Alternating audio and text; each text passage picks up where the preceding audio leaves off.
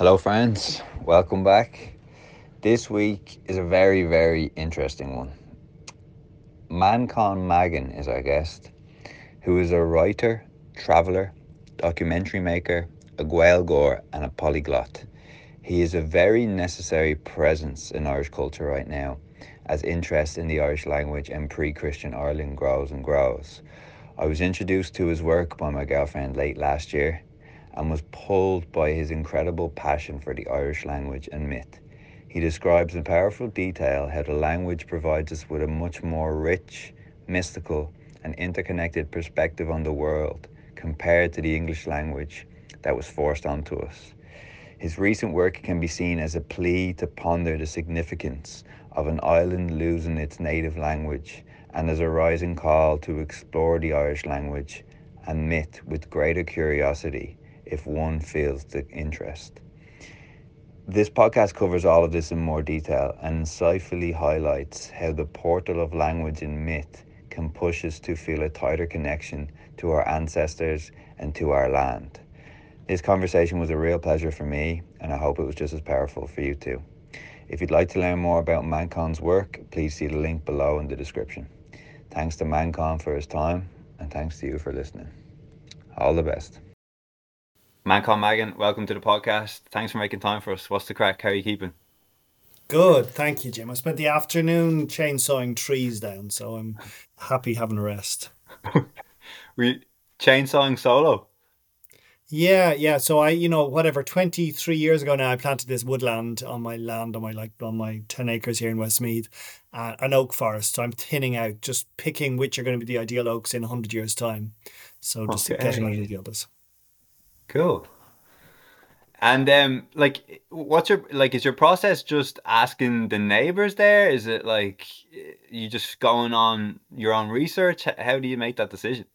Yeah, so I mean, when I bought the land 25 years ago, I realized I've always wanted an oak wood. And I had just bought like 10 acres of drumliny field, of grassy field that had probably sheep on it. So I planted these oaks with a little bit of Scots pine on them. And they've now grown into a dense forest. But the thing is, you do need to manage that woodland. And now there's this situation, luckily you need to get a license before you start thinning, before you start chainsawing trees. And there's been this backlog. So I've been waiting for about 3 years to do this. So I've been keen to get into it. Okay. Waiting for the license. Mm-hmm. Okay. Thanks for that. Mancon, I presume a lot of our listeners would have heard of you and would know you, but for those unfamiliar with you, could you tell us a bit about yourself? Yes, so I was brought up in Dublin, in Donnybrook, born in 1970, and then I spent from about the age of 18 onwards, I just would have travelled. I lived in India and Africa and South America.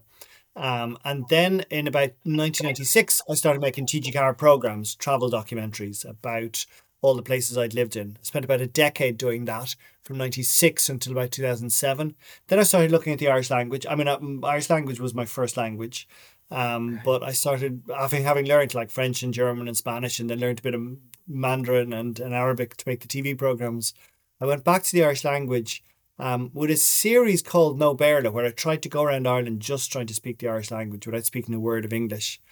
And then I started writing travel books about my travels long ago and about the places I'd made the TV documentaries about. And then only about 3 years ago now, or 2.5 years ago, I had a book out called 32 Words for Field, about the hidden insights in the Irish language. And that seemed to have really catapulted people's attention more than the TV documentaries or the radio series or the podcast I do or the countless newspapers. I've been writing for the Irish Times since about 2006. And so after that book, 32 Words for Field, then I had another book called this year, book in between for kids called Three Dogs, Banshee Fingers, and Other Words for Nature. Thank you. Three Dogs, Banshee Fingers, and Other Words for Nature. And then in October this year, I had a book called Listen to the Land Speak. So if the first book was looking at the insights the Irish language can give us, the second book was looking at the insights that the Irish language gives into the natural world and to nature. And then the third book was Listen to the Land Speak, was about the insights that the landscape and mythology gives us into ourselves and our past. Yeah. Thanks for that, Mancon. What pulled me initially about you is I resonate a little bit with myself where I spent some time abroad.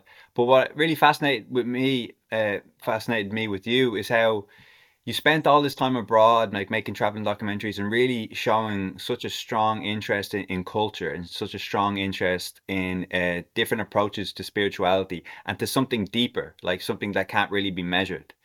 And I thought it was so interesting that you travel to so many places that people want to go to, like places like Peru and sacred places in India. And then you came back to Ireland, and it's almost like I kind of want to get that process from you where as you're going to these places, are you ever considering, because I just know for myself, like I used to think of like the Egyptian culture and the culture like with Machu Picchu, and I used to put these like kind of civilizations and these cultures and these heritages at such a high level. Like these, like there's nothing similar where I am. And if ever I wanted some sort of kind of wisdom, I would look further afield to something going on in India and something going on in Tibet or something going on in South America. So I'd love to know when you were making these documentaries abroad and just learning all of this abroad, at what point did it kind of did it invite you to say, actually, it's probably at home? Or, yeah, can you talk to me about that process? Yeah, yeah, it took me a long time. I was interviewing Bob Quinn today, who was this great film director and writer who wrote the Atlantean book. This the first man in the 1980s to make this idea in the late 70s, early 80s, to realize that we were actually Atlantic people and we had more in common with North African and Islamic culture and Arabic culture than mainland Europe.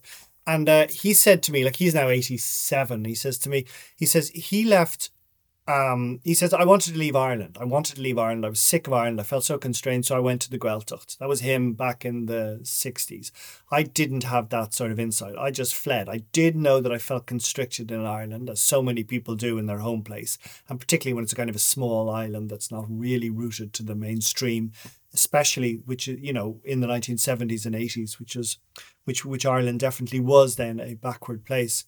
Um, and so I fled and I went off, as you say, to Africa, to South America, to India, always looking for other answers. And just like you, being amazed by these other cultures and blown away by them.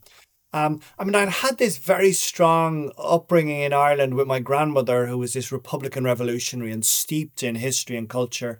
And then her relations, the O'Rahillys, were these Celtic scholars, these Gaelic scholars who had translated the manuscripts, the old Gaelic manuscripts, who were the first people to translate them into English. So they were. I had in a sense that we came from this very profound culture, but like any teenager, you just want to escape from all that. You want to get rid of it, and so I knew there was wealth here, culture, but I didn't know how to express it. And Mm. as a kid, I was one of these people who had this deep connection with spirit, with the landscape, with the entities that are sort of beyond the physical world. So I was trying to Hmm. connect up with those. Um, and it probably was 8 years of looking around the world before I thought I was underground in a cave with the Yami people on Lanyu Island off Taiwan, about 90 miles off Taiwan, when it suddenly hit me. One of the Yami elders said to me, he said, "Look, I don't know your language and you don't know mine, but I'm going to sing you a song because we're a coastal people." He said, the Yami people are part of those Pacific tribes like the Maori and the Hawaiians of Easter Island. Sorry, the people of Easter Island and the Hawaiians. And so he said, we are coastal people. And he says, we don't know much about you. I don't know anything about you. He said, Manchán, I don't know where you're from, but most likely you two are a coastal people because most people around the world are. So if I sing you one of my birth songs, one of the creation myths of my people, you will connect to it. And the minute he did start singing, I had these goosebumps all over me because I was reminded of my granny introducing me to so many Blasket Islanders, people from the island, the Blasket Island off the southwest coast of Kerry in the 1970s, and hearing them sing their songs. And these were people who lived on an isolated island, who were still gathering up seagull eggs, and climbing down the cliff on ropes they had made of seaweed and horsehair to gather eggs and to catch wild birds. And they were still hunting for seals and for fish. They were basically living a semi hunter-gatherer lifestyle and singing these songs that were really ancient. And so suddenly a light bulb turned on inside me. And I said, my God, I've spent all these years with my brother making documentaries with the Tarahumara Indians in Mexico, or with the Bedouin, or with the Berber, or with the Inuit people up in Greenland, or with the Mosu and the Nahi, these matriarchal tribes in China. And I thought, wait there, it's all at home. It's all at home. So that was why I sort of put my tail between my legs and returned home, bought these 10 acres in Westmeath that I'm sitting on now, planted my woodland. And I thought, I need to put down roots and I need to really engage with my own culture and people. And so you see that that time away was essential for you to authentically connect with back home. For me, it was, as I say, with Bob Quinn, the great film director, he knew immediately that the culture and the richness was in the Gaeltacht, was in these Irish speaking areas. But me, it took a long time, possibly because my granny had given me the deep connection with the Gaeltacht area. You know, we spent a quarter of every year in this, the West Kerry Gaeltacht, the Kirkogina, which means the seeds or the lands of the goddess Divinia. And so I had that. I had the wisdom, but of course, as a teenager, you turn away from the wisdom. And Bob Quinn and others in Dublin were starved of that, so they felt the wisdom was in the Gaeltacht. So I had to turn away from, just because it was a complex legacy that my grandmother gave me. Yes, she was deeply connected, and her family before her, right back to her great great great granduncle and my great granduncle 4 generations back, Aegon O'Rahilly, the last poet of the old Bardic school. So we had that, but she also had a profound violent streak in her. Like, she was this Republican revolutionary. She had killed people. She had intimidated juries. She was, she was still in the 1980s supporting the hunger strikers and the IRA in Belfast and Derry. And I did not share those same feelings that she had of belief in blood sacrifice and in a violent struggle for our independence. That's interesting. And it took you a while, because I remember hearing you in a previous conversation that it was almost like your relationship with the grandmother, but also in connection with that, your relationship with the Irish language was a little complex, right? It seems like, just from your writing recently, that there's been a renewed perspective on the Irish language for you. Yeah, exactly. So, I mean, my granny was the one who taught us Irish, who's made sure that my mum and dad never spoke a word of English to us until we were 4 or 5, because it was so important to her. And then, I mean, my mum and dad did a huge feat of keeping that alive, obviously, in Donnybrook in Dublin, the heart of Dublin. Rearing Irish speakers was tricky. Um, Mhm. but with that, she had this idea that every word of Irish was a bullet aimed at England. So there was this violent element. So it really did take me to walk away from the Irish language for a while, and then to realize, no, wait there. We have this connection with this language that is whatever, 2.5, maybe 3,000 years old, and connects us back to our ancestral people, the people who we know we were from our DNA, these Bronze Age people who arrived 4.5 thousand years ago. And so within the language and within the culture that goes with it, and the beliefs and the mindset of the gods, is this wisdom that roots us to something so much more profound than the English language, which was, just created by a group of warring Germanic tribes who turned up in England in the 6th century. That's so there. Like, English is whatever, 1,200, maybe 1,500 years old, but Irish is like ancient. It's at least 3,000 years, but really it goes back. Its beauty is it kept so much of the old Indo-European consciousness, this language that was first created by these nomadic people 5,000 years ago. Because Irish was isolated in the margins, in the mountains and the cliffs, we kept not only the words, but the mindset and the gods and the spirit and the deep connection with landscape that had always been part of that culture. Ah, this is great, Manchán. And growing up as like a native Irish speaker, did you even notice when you would speak Irish compared to when you would speak English that there was almost this poetry, or this a deeper meaning with the language, or did it take you a while again to maybe learn other languages and spend time away? I'm interested how that feels to speak the language. Yeah.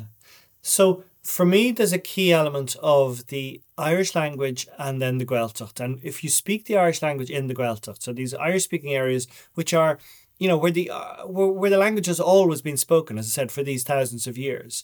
That is something very different from speaking Irish in Dublin, a city that really hasn't spoken it. You could say since the Vikings. The Vikings arrived in the 9th, 10th century, spoke a version of Danish, of Viking, a Danish Norwegian language, and then English came along not too long after it. So, you know, Irish is when I speak Irish in Dublin, I don't really feel it in my belly, in my stomach. I'm comfortable speaking English in Dublin or in Kilkenny or Belfast.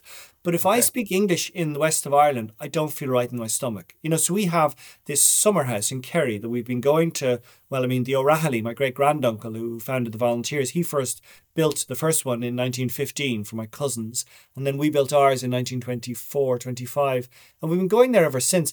But I don't go there so much anymore because I don't feel comfortable speaking English there. So if I have friends or my partner who just speak English, I'm not comfortable. It's a visceral belly thing. That is a place, the land, my body needs to speak Irish in that place. So it's really rooted and visceral. And so that's one thing, the idea of place and language. And I was so lucky because of my inheritance that I had a connection with that place. I'm not from West Kerry, but because I would have spent a quarter of every year there, I have a rootedness. I'm known there. My people are known there, and I know the people there. But if the next best thing, obviously, is to learn the language in New York or in Dublin or in Kilkenny. And yet, it sounds elitist to me to say, but I think it's different. I think it's different speaking it in a place where for the last few hundred years, it hasn't been spoken. It's harder there. It's a more of an uphill battle. That's one Mm. thing. The second thing you're asking, and again, I teach this Irish language course online, this 9-week course called Skull Scarta. And one of the key things we're always asking people is, what does Irish feel like in your body? How do you dream differently? Do you think differently? And so it's the Mm. question you're asking me, Jim, and it's a hard question. And I always feel bad when I ask other people because how do we know how we dream? How we know? I just know that if I'm speaking Irish with other Irish speakers who speak it easily, there's a there's a relief, there's a release, there's a relaxation, there's an ease, there's an expansiveness. There's this like Mm. kindling, this like warmth of joy that comes with it. But I Mm. get that too with English. If you're speaking with people who you're totally in tune with, speaking English, and you are vibing, and there is this energy, then you have that same flow. It is not an elite Irish language thing, but it's when you speak Irish with other people who have that same level of Irish and who you feel part of a globe, a circle, a warmth, a Rudeg and Choli, something comfortable and homely, and it allows for an honesty and an expansiveness. And as I explored in the book 32 Words for Field, you can also talk a lot easier about some elements. You can talk about sexuality, about the body, about these sort of earthy, physical, real, sweaty things a lot easier in Irish. Like there's no embarrassment about talking about piss or shit in Irish. It's just natural, in the same way as within a farming family it would be. And Mm. sex is sex bula lahar, no bula crekin, hitting leather or hitting skin. There's no shame in any of those words. The shame in Irish is to do with words of the devil and that type of thing, the bad energy, the bad forces, the puka. They are shameful. They are not shameful, but they're taboo and that they have energy around them. And you wouldn't, curse someone or you wouldn't use the word like devil lightly if you're speaking Irish in the old energy or in the Gaeltacht or among people who are really comfortable with Irish. Again, yeah. Um, Okay. Whereas you can easily start talking. I've just been collecting vagina and vulva words in Irish, and there's just such a richness of them, and none of them are well. They are, but most of them aren't crude or vulgar. They're just fun. In the same way as when I spend time in Africa, there's a real honesty and a rootedness and an openness about talking about sex there that we just Mm. don't have, particularly in post-Catholic Ireland in the English Mm. language. That's interesting because a lot of people would attribute that to, obviously the Catholic shame, but you're also suggesting that inherently in the language is a limitation. In the English language, yeah, we know English is a prudish language. Like we know, as you say, that the church, the Irish church, particularly from the 18th, 19th century on, was ridiculously prudish. But we know that the English language as it has been spoken since the Victorian era, even the Tudor, well, at least after the Tudor era, had that similar prudishness, that similar control and lack of contact with the body. Both the English culture and the Irish church were ashamed of the body, ashamed of sexuality. And when you speak to any Mm. native culture, they just say, like, sex was what brought us here. Sex is the greatest, it is the energy. So, really, you know, and our pagan religion, it seems it's hard to define anything about a pre-Christian religion because it wasn't written down, but it was all about the creation of birth, the fertility of birth, the fecundity, which is why, Imbolc, why this the seed in the belly was the first great festival around now, around February, or how all of the passage tombs, the Newgrange and Nowth and Dowth, they're all built of these pregnant bellies, these chambers in the soil in which a long phallus of the sun went down. They're basically big wounds in which the erect penis goes down. There was no sense. These were things were celebrated as magic, as beautiful as bountiful, in no way shameful. Mm. You know, I don't know if you've come across, and I'm sure you know the In the Name of the Father, the Des Bishop documentary. But I remember he spoke after he kind of reached close to fluency. He came back to Dublin and he said that he felt that he was speaking the language of his soul, and because obviously his ancestors were Irish. Um, yeah. Before we move on, I just wanted to ask you about like, does that really resonate with you? Does that like, yeah, I enjoy it because I know you speak several other languages. Like, is it just this this profound connection with where you are from or who you are when the words are coming out of your mouth compared to French or German? Mm. Um, as I said, like for me, I've always had this connection with spirit. So when I was young, I just knew there were other beings, and so the physical world is sort of hard for me to deal with. Although I've got a lot better at it. Uh, um, but I feel so much more at ease in this expanse of non-physical, a world beyond physical, in which non-rational things can happen, and non-time, and things that aren't confined by the linearity and the confines of time and space. And it is a lot easier to talk about those things and to imagine those things and to think in terms of those things when I'm speaking in Irish language. I'd imagine it's the same with any truly ancient language. And I don't really speak, the rest of the languages I speak are modern, rational languages from the that were influenced and molded by the age of enlightenment and by the rational reason thinking that came with those. So the only old language or ancient language I know is Irish, and I do love the expansiveness and malleability and subtle lubucht, the bendability that is in it. I would say one thing though, it does seem to be this yearning among just a certain amount of people, but a significant amount of people to learn the language or to engage with the language again. And I do feel strongly that there's ways that we can get these freedoms and openness and expansiveness of the language without having to learn it fluently, without having to go back and do every grammar and spelling and vocab. I'm finding even in this Skull Scarta, this course, once people engage with it at all, they seem to find themselves thinking in different ways, in more expansive Mm. ways. In the same ways, if you take on a spiritual practice, a Native American one or an Indian one or a Chinese one, you find yourself thinking in different ways just because it opens up doorways. So I do Yeah. believe that just even a cursory engagement with the Irish language can make us break down the paradigm, the strict linear thinking and the narrow parameters and constricted mindset of English. Thanks for that. And are people at this course that you're running, is this for like straight up beginners as well, or is it for people who have already a bit of a knowledge around the language?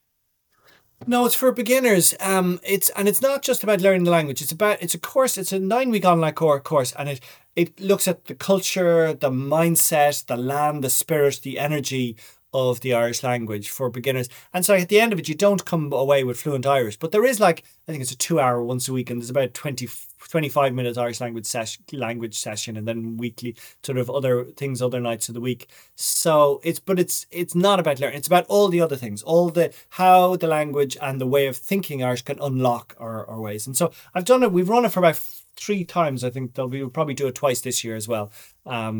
And yeah, it's just what I mean. But there's so many great resources now. for learning Irish on the internet, and just so many wonderful Instagram accounts and email and sort of web pages, and just individuals doing really passionate ways of trying to teach Irish. Mhm. Because it also sounds a lot like how we should be doing it, right? Because I remember I've heard you speak about this kind of shame that Irish people have for not learning the language. Mm. And, regardless of how much money we pump into, doing it in schools, the fluency is not really increasing how we speak, like how we, in fact, it seems almost that there's a stagnant approach or a stagnant feeling towards the language. Whereas I mean, I have the hint that why people are interested in your books and why I came across your, like, felt so strongly with your writing is that you're saying it's more, right? Whereas we're in school, we're just going, this is the language, you should know it, kind of. Then that's about it. We're not saying this is opening doors. You are having a greater connection to your, great great great great great great great great great grandfather with this language. And all of a sudden, even just hearing you speak about it makes me go, Jesus, like this is so much more different than how it was in school. Yeah. Um, yeah, and again, I'm doing it, but there's so many other people. There does seem to be something rising in only in the last 4 or 5 years in Ireland. That so many people are thinking, wait there, we do happen to have an indigenous language that is so attuned to nature, is so attuned to the landscape, is so attuned to the opening of our spirit. And that is something we would like to engage with. And as you said, it's just a shame that the education system wasn't teaching it in that way. It was just appropriate. It was back then, our consciousness hadn't reached that point. There really does seem to be this rising in energy in the last few years. And so it's only natural that Mm, our attitude to the Irish language would be in tune with that, would be in chime. So I've no doubts that the way we teach it in education system is going to change. But it's going to take a while just because there's so much hang up and so much legacy of old ways of doing things, of the poverty that we associated the Irish language with, the backwardness, the lack of opportunity, the appalling mm, suffering and constrictions that Irish people suffered because we didn't have money, we didn't have ways of escaping the penury, the darkness, the oppression, the sexual oppression, the spiritual oppression, the health oppression, and the financial oppression. All of that was helped by actually turning away from Irish to English. So we have benefited mm, hugely by going to English. And it's very fortunate that we're just at this time where we realize, okay, we are now a lot more comfortable, and the Irish language is still alive in the Gaeltacht, still nourished, still with this breath of energy into it. So it isn't too late. We can go back and decide what we want to do with it now. As you said, in some mm, way, the book or that the Irish language course is a good way of engaging with it, but it's limited. One, a book is not an ideal way. An audio book would be a lot better, where you can actually hear the words.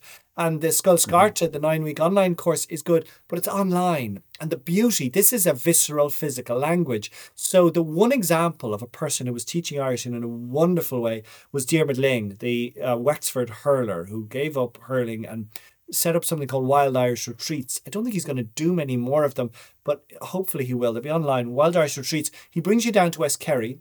You eat organic food that he's grown himself on the side of the land in West Kerry, and you learn languages. You learn your language lessons are learned while playing hurling on the strand, or while doing sauna, or swimming, or doing yoga on the beach, or climbing a mountain. So that's going to break down the hang-ups. If we go out into the mm, places and do the cutting turf, doing the things that were associated with the language, then our body almost has this kinetic memory.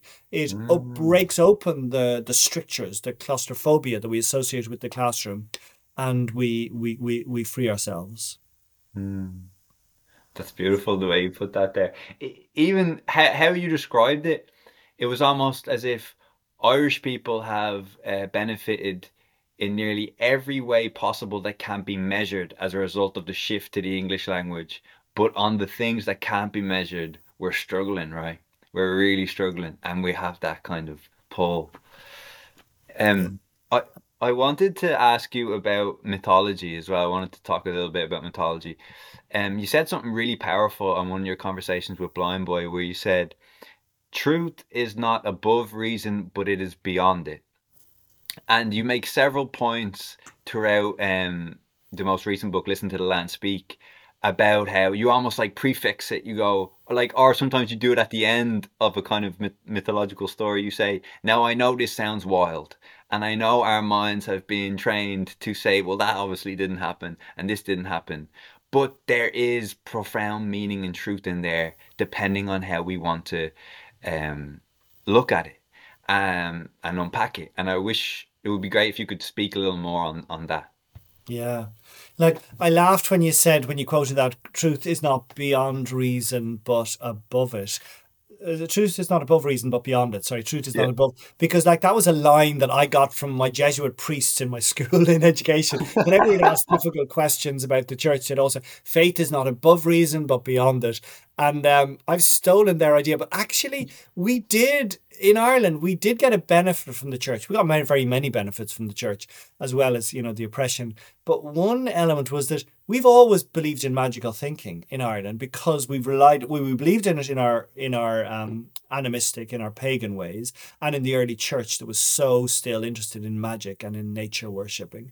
But even in the church that was given to us after the famine, the 19th and 20th century oppressive church, it always believed in magical thinking to a degree.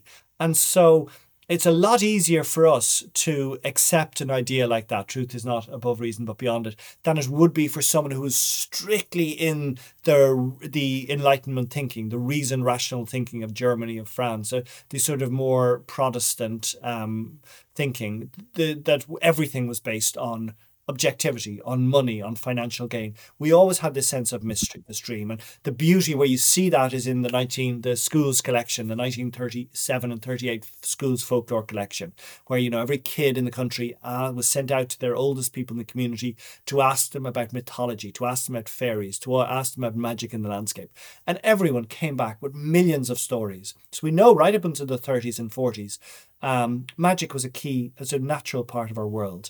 And just we gave a sense of that from thinking about our grandparents and the fairies and things.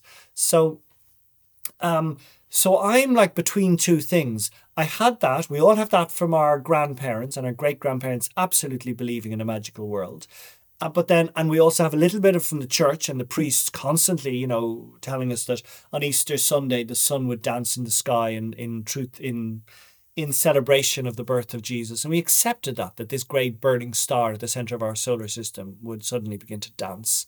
Um, and then, but I'm also a product, and all of us in Ireland are now a product of that rational educational system where we were told, don't think like that. Or if you think like that, don't bring it into objective discourse. And because I would have spent so much time on my own in my life and so much time up in the Himalayas, like, chanting or over in Africa or doing things on my own in just talking to my spirit guides, I've always had those two worlds. So I go in to a meeting with the Irish Times or with RTE for 20 years and I think, do you have any idea the craziness that's in my head at the moment? Like but it was always positive. I'd never had like darkness or depression. Luckily, in this lifetime, I'm sure I've had huge amounts of darkness in other lifetimes, but it's sort of elated. It's just connection with this loving spirit that I have.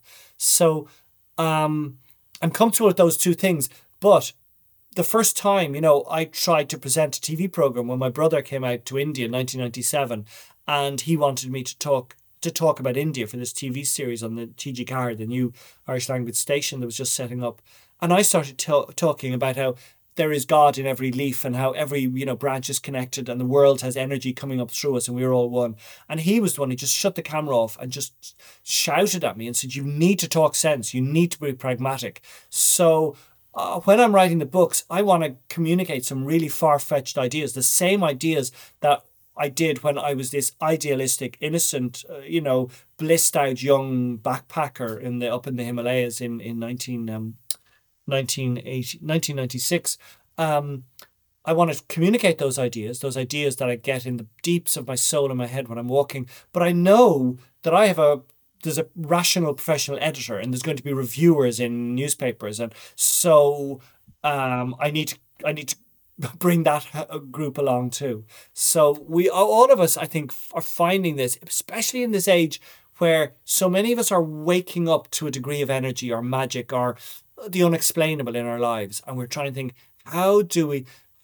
Conas dugam on conas ras denimi da fra rastal. How do we serve the two beaches, the two strands, the two? How do we bring these things together? And yeah, I think all of us are slowly getting more comfortable with it. That we know that there's an expansiveness and a magic and a wonder and a mystery inside of ourselves, and we know also we need to sometimes be rational and pragmatic. I have a few questions just because that was a lovely answer. One of them is you mentioned the idea of past lives. Is there evidence in terms of your research to suggest that on this island that was a strong belief of ours before Christianity? No, there isn't. And it wouldn't be a Okay. big belief in me. Reincarnation wouldn't be a key element of me. I'd accept it as a potential. Um, Mhm. I think there's so much evidence on this island that we believed in gods, and that basically everything had a god. And particularly, I suppose, the key elements that we know, the sun was this major god, and the sun went away in darkness and left us into pit of darkness and then re-emerged. And also from so many of the rituals and the sculptures and the writings, it seemed the land was also a mother god and a god or a goddess. And and these are things that we see in so many other indigenous and native tribes around the world. That basically this communication between the sun and the earth, the sun warming the soil, giving food, was a key element. And again, when we're saying anything about this animistic, pre-Christian, pagan faith, it's so hard to be certain about anything. But no, I Mhm. haven't seen much about incarnation. And again, I will accept, as I said, incarnation to a degree in the same way I'll accept mythologies to a degree. I don't believe in mythologies. I don't necessarily believe that I incarnated, but I do profoundly believe that there is a spirit beyond me, that I am just a physical body. I've no proof of that, but it's just in every cell of my being from the moment I was born, that was just clear to me. I did not identify. But again, that could be a limitation because I don't identify with this body, with this incarnation. I see it as a temporary thing and I see that something bigger and beyond. But that could be a mental aberrancy. It could be just a default in me or a fault in me, I mean. Okay. And I get the impression that it was, yeah, like you said, from you growing up, you had this connection, right? Like, and I'd imagine when you came home to Ireland, it wasn't very difficult for you to come across mythology and to be able to decipher potential meanings or what's really trying to happen here. But have you come across other people that they have struggled with it, where because of the conditioning that it just sounds too absurd. They're just like, yeah, potentially there's something that I can't measure out there, and but like it doesn't start with this stuff. Like I'm interested. Have you come across that process? Hmm. I mean, I have found it hard to engage with the mythology. I wouldn't say that I immediately warmed to Irish mythology. Irish Okay. mythology is difficult to connect with. First, it's very long-winded. It doesn't really make rational sense. It can be very boring and uninteresting, but it's been presented to us in bad ways, I think. I think we're only at the very beginning. This is like year one of us maybe reinterpreting the mythology to make some sense. Like I think all of us, there's some mythologies of certain cultures that if we get in little bits we can find charming. Like some Native American stories, stories from South America, African stories, some Japanese stories, simple mythologies that seem warm and immediate to us. Irish mythology is just full of bloodletting and beheadings and violence and rape and loads of incest and just darkness. So it's just, but that's because we know all of our mythology, well, most of our mythology was given to us by the church. It was written down in manuscripts by monks. And so we have to question what was the agenda? Why were the monks writing it, deciding to write these pagan myths into their Christian um, books? Did they want to warp them to make them seem more disgusting so we turn our backs on them, or were they genuinely trying to preserve a culture that they found valuable? But we also have another strand of mythology that has remained pure, that was not infiltrated or infused with this religious perspective, the monks writing it down. And that's the oral literature of the Gaeltachts, of the Irish speaking area. And that's why the Gaeltachts, again, are so important. And that's why the Irish in the Gaeltachts is something very different from outside. These were people in their folklore, in the Litríocht Béal, in the oral literature, kept these stories alive for themselves. Now, of course, they would have changed them a little bit each generation, depending on the audience, because there was a freedom. But there was a in all mythology, there's a core truth or a core energy that doesn't get that a shanachi, that a storyteller won't change, and it'll keep them pure. But even those stories, the stories that didn't go through um, the convert the yeah the disformation and the confusion of the whole Middle Ages and the Dark Ages and the church. Mainly, even the the stories from the Gaeltacht, from the oral tradition, still are unpalatable to us. They're long-winded, they're dull. So I do think that it's going to require academics, scholars, and all of us with a sense of intuition going back into those stories and trying to find where the truth lies in them. And again, I'm really being guided by by native people, by particularly these indigenous people that I'm working with in the States and in Canada, who just say, a lot of these, particularly in Canada, a lot of the indigenous people, they've all gone through the residential schools. They've had their culture obliterated from them for one generation, and they need to go back to the stories and back to the land and really ask their ancestors how to interpret them. And I think there's an element of that we're going to have to do in Ireland. And that can be embarrassing and awkward and mawkish because sometimes we're going to get the wrong answers. We're going to get egotistical or self-serving answers. But I think it is a process we're going to have to do with our stories so that they are immediately engaging. But so as you say, just to say, yeah, I don't immediately engage with the stories, Okay. but I do find it easy to engage with spirit and just with the energy of the land. If I go Okay. beyond my mind and just breathe into the land. Thanks for that. That sounds like a pretty beautiful collaboration then that you have with some indigenous people from North America. Is it that basically you would share a story and kind of ask how they might interpret it? Is that how it would kind of work? I don't know yet. It's all a very early Oh, thing. It just okay. began when I was in doing my show Aran Agazim, the show where I talk about these concepts while baking bread and the audience churned butter. And I first met these Indigenous elders in Alberta and in Edmonton in Canada, and I've since met more. And it's going to be a big focus for me from now on. So I'm going to go to Australia to work with some Aboriginal people in March, and then I'm going to go back to Canada and to the States in autumn to do more of this. So yeah, I'm going to do a vision quest too later on in the Wow. year. So I'm going into a world that I am very inexperienced of and I don't know, and I'm sure I'm going to make mistakes and go down cul-de-sacs. But I believe that maybe it seems to me that some of the answers might be doing not for me, for all of us to go back and sense our intuition, to get out onto the land of Ireland. That land, we all probably know that land is potent. We all know when we go to a stone circle or even a cliff or a mountaintop, there seems to be learnings there and knowledge there when we're on a river. We're all going to need to breathe and spend more time in these places, and then get over the discomfort of not knowing, of feeling a phony, of feeling you're just making it all Mm, up. mm.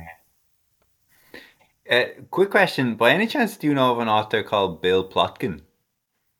No, no. Did you say Bill Plotkin? I don't. Yeah. Just because he wrote a few books. His most recent book was called The Journey of Soul Initiation, and he Hmm. talks about vision quests in the desert in Arizona, I believe.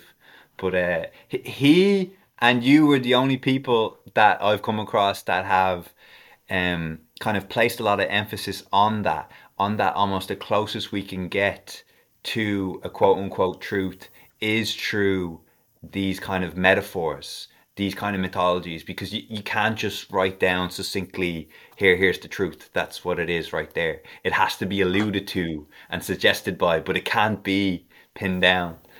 So, yeah, no, Yeah. Yeah, because there's nothing for us to do ultimately. I really feel strongly.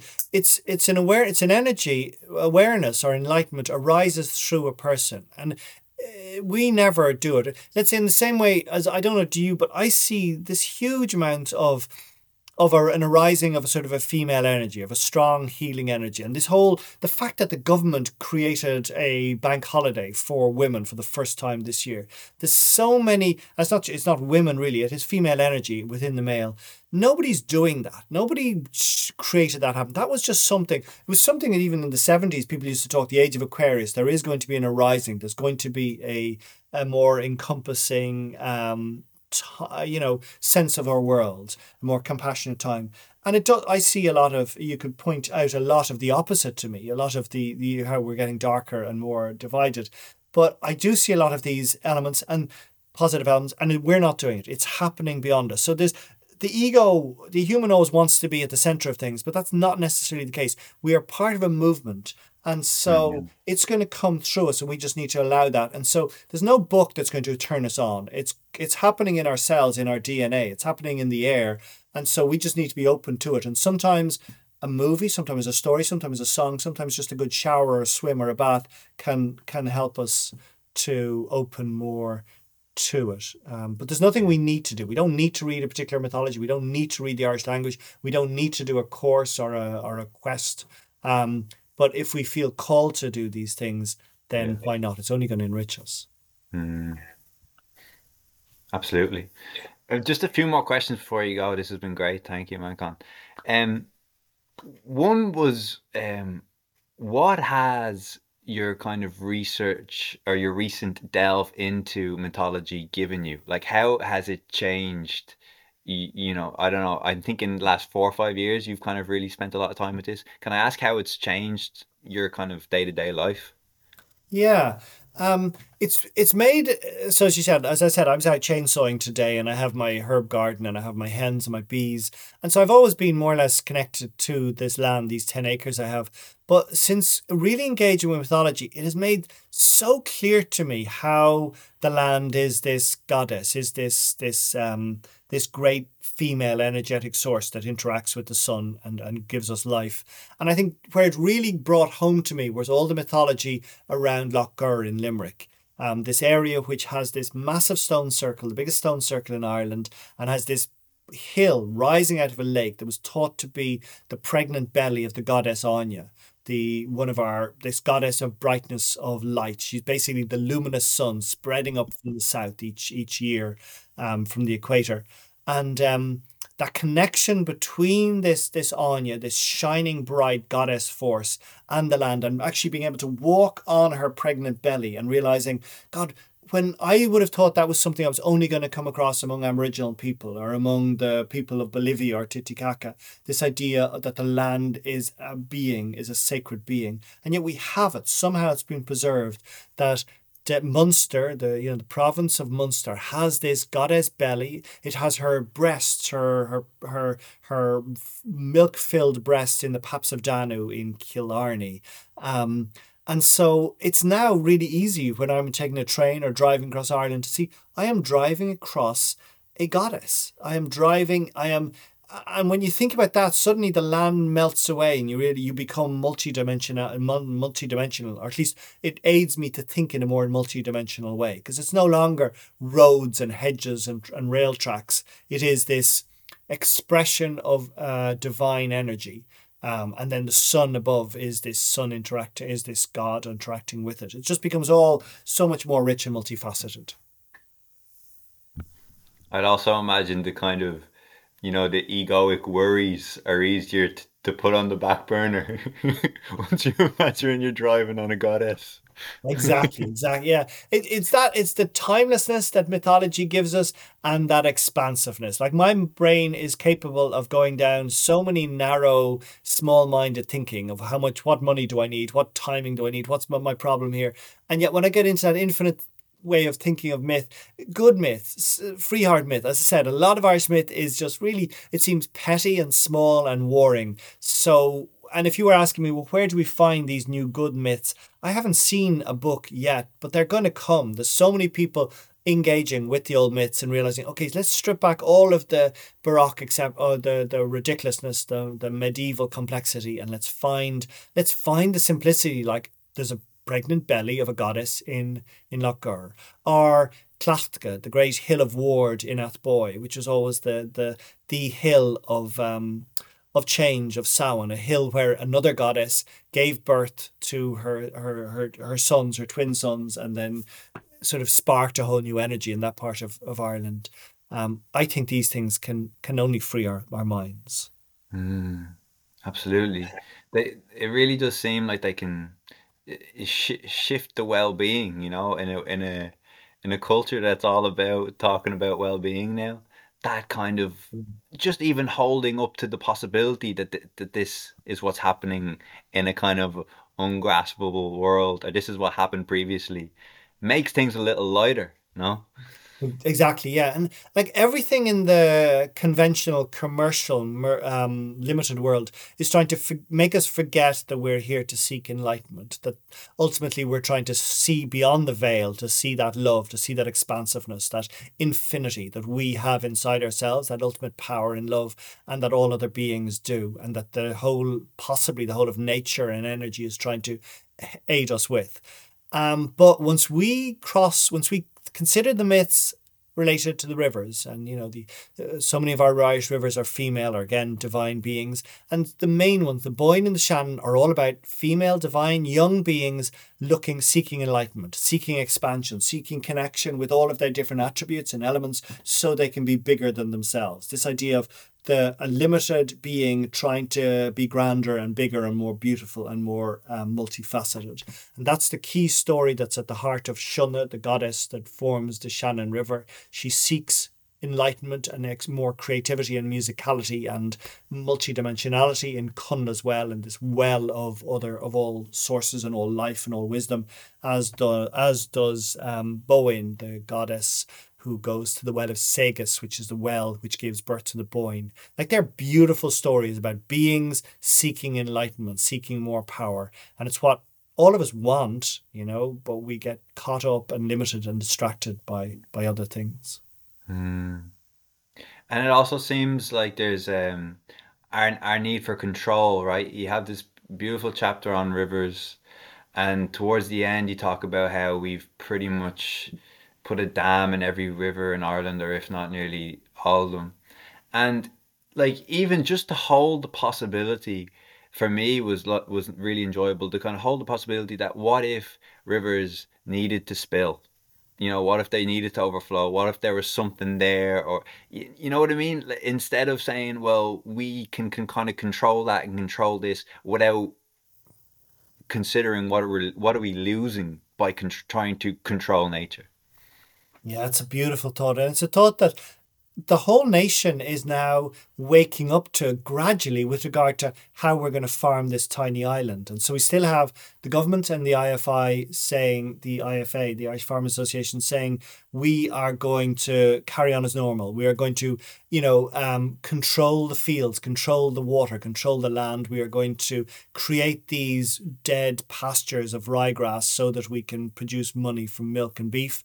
And then every other force in the world saying you can't do that anymore. And from a financial, from a carbon, from a climate point of view, but also nature itself is saying we're going to flood you out of it if you do this. We're going to scorch your land. So we're slowly, even the most rational minded minions in the Department of Agriculture and the IFI are realizing actually we're going to have to give up some of nature, some of this land that we profit from, and give it back to nature, and let nature do what it wants to do, because ultimately it's going to heal us as well.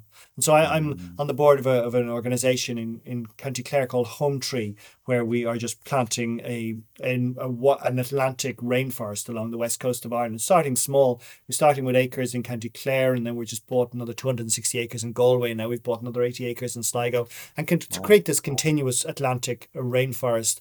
Now, the government, a lot of we've been talking to members of the government, and they're sort of acknowledging that everything west of the Shannon will be left back to nature in some way, that it's not producing enough money. The type of farming that is being done in the west. So a lot of Ireland is going to go back to nature one way or the other. But we're still in, again, sort of year zero of this. So a lot of people haven't accepted this, and no doubt there'll be a struggle. There's so much invested money that there's going to be a pushback from the old energy that is going to do its best to derail it and destroy it. And it'll be a swing, the pendulum backwards and forwards for a few years or for a few decades. But inevitably, Ireland is going to be a lot wilder with pockets Mm. of productivity. And that's, and then we decide, okay, what wild animals do we bring back? And when we have those wild animals, we decide how is that going to change our way of thinking when we're in Mm. a wilder land? Yeah, I mean, it's like you said, it's there's there's plenty of signs to suggest that things are moving in that direction, and fingers crossed it's sooner Yeah. rather than later. Yeah, and you said so. You could say that is it's an idealistic and it's a hopeful vision I have, but the alternative is we're wiped out. So it's Yep. one or the other, and we could just as easily focus on the inevitability that these things won't happen. Rationally, they wouldn't happen. Rationally, there's no reason why banks or big business would give up the stranglehold, the profit, the way they have managed to to exploit and take control of all the natural resources in the world. So the only thing that's going to stop that rational inevitability is this irrational, almost magical thinking of that there being this energy rising that is making all of us tune into a grander and a bigger and a more expansive way of thinking. It's Mm, hard for me to say which is it the expansive thinking or is it the more rational, reasoned reality um, that is going to, which is going to win out. In my core, in my heart, I'm not. I believe that we are on this in this age of exponentially speeded up enlightenment and new ways of thinking. But I could be wrong. Who am I? yeah, well, what comes to mind is I don't know if you've come across Charles Eisenstein, but Yeah, he wrote this book called the more beautiful world our hearts know is possible, that's and right. it really feels like it needs to be heart centered, right? Because the mind will say it's just not the right logical move, you know. But this has been fantastic, Manchán. Thanks a million. The last question I just wanted to ask you was, what lesson is life teaching you right now? Mm. It's teaching me to be uncertain. So I normally plan everything. I would have given 7 years to writing the listen to the 32 words for field book. I live a very quiet premeditated life. I've been living in my little first a straw bale house and now this little house I'm living in now since 2002 on my 10 acres. And I reflect and give a lot of thought before everything I do. In the last few years, things have obviously speeded up with the reaction to these books. And now, only since last year, this realization that I need to vision quest. I need to get out into the land. I need to connect with Indigenous people. There's no way I would have ever done that in the past because I thought, okay, I could do that, but let me give a decade to slowly building it up, learning about it, reading all the books, learning languages, and expanding. I It seems there's not time for that, not in a sense of limited time, but it's just all these opportunities are being put, these magical opportunities have been put in my way to step into this now. So the life lesson I'm having at the moment is just to trust ultimately, even to the extreme thing, that idea of a vision quest, just to give away, get rid of everything and seeing what comes up, what arises without any crutches. Amazing. Beautiful. I look forward to hearing how it goes. It won't be comfortable, because it's not the way I normally operate. But yeah, I'm up for it. They'll be clawing and they'll be holding on, you know. That's it. Yeah. Yeah, Oh, yeah. but thanks so much for this. It's been a real pleasure. Appreciate it. Thank you, Jim. It's great to talk. Thanks. Thank you.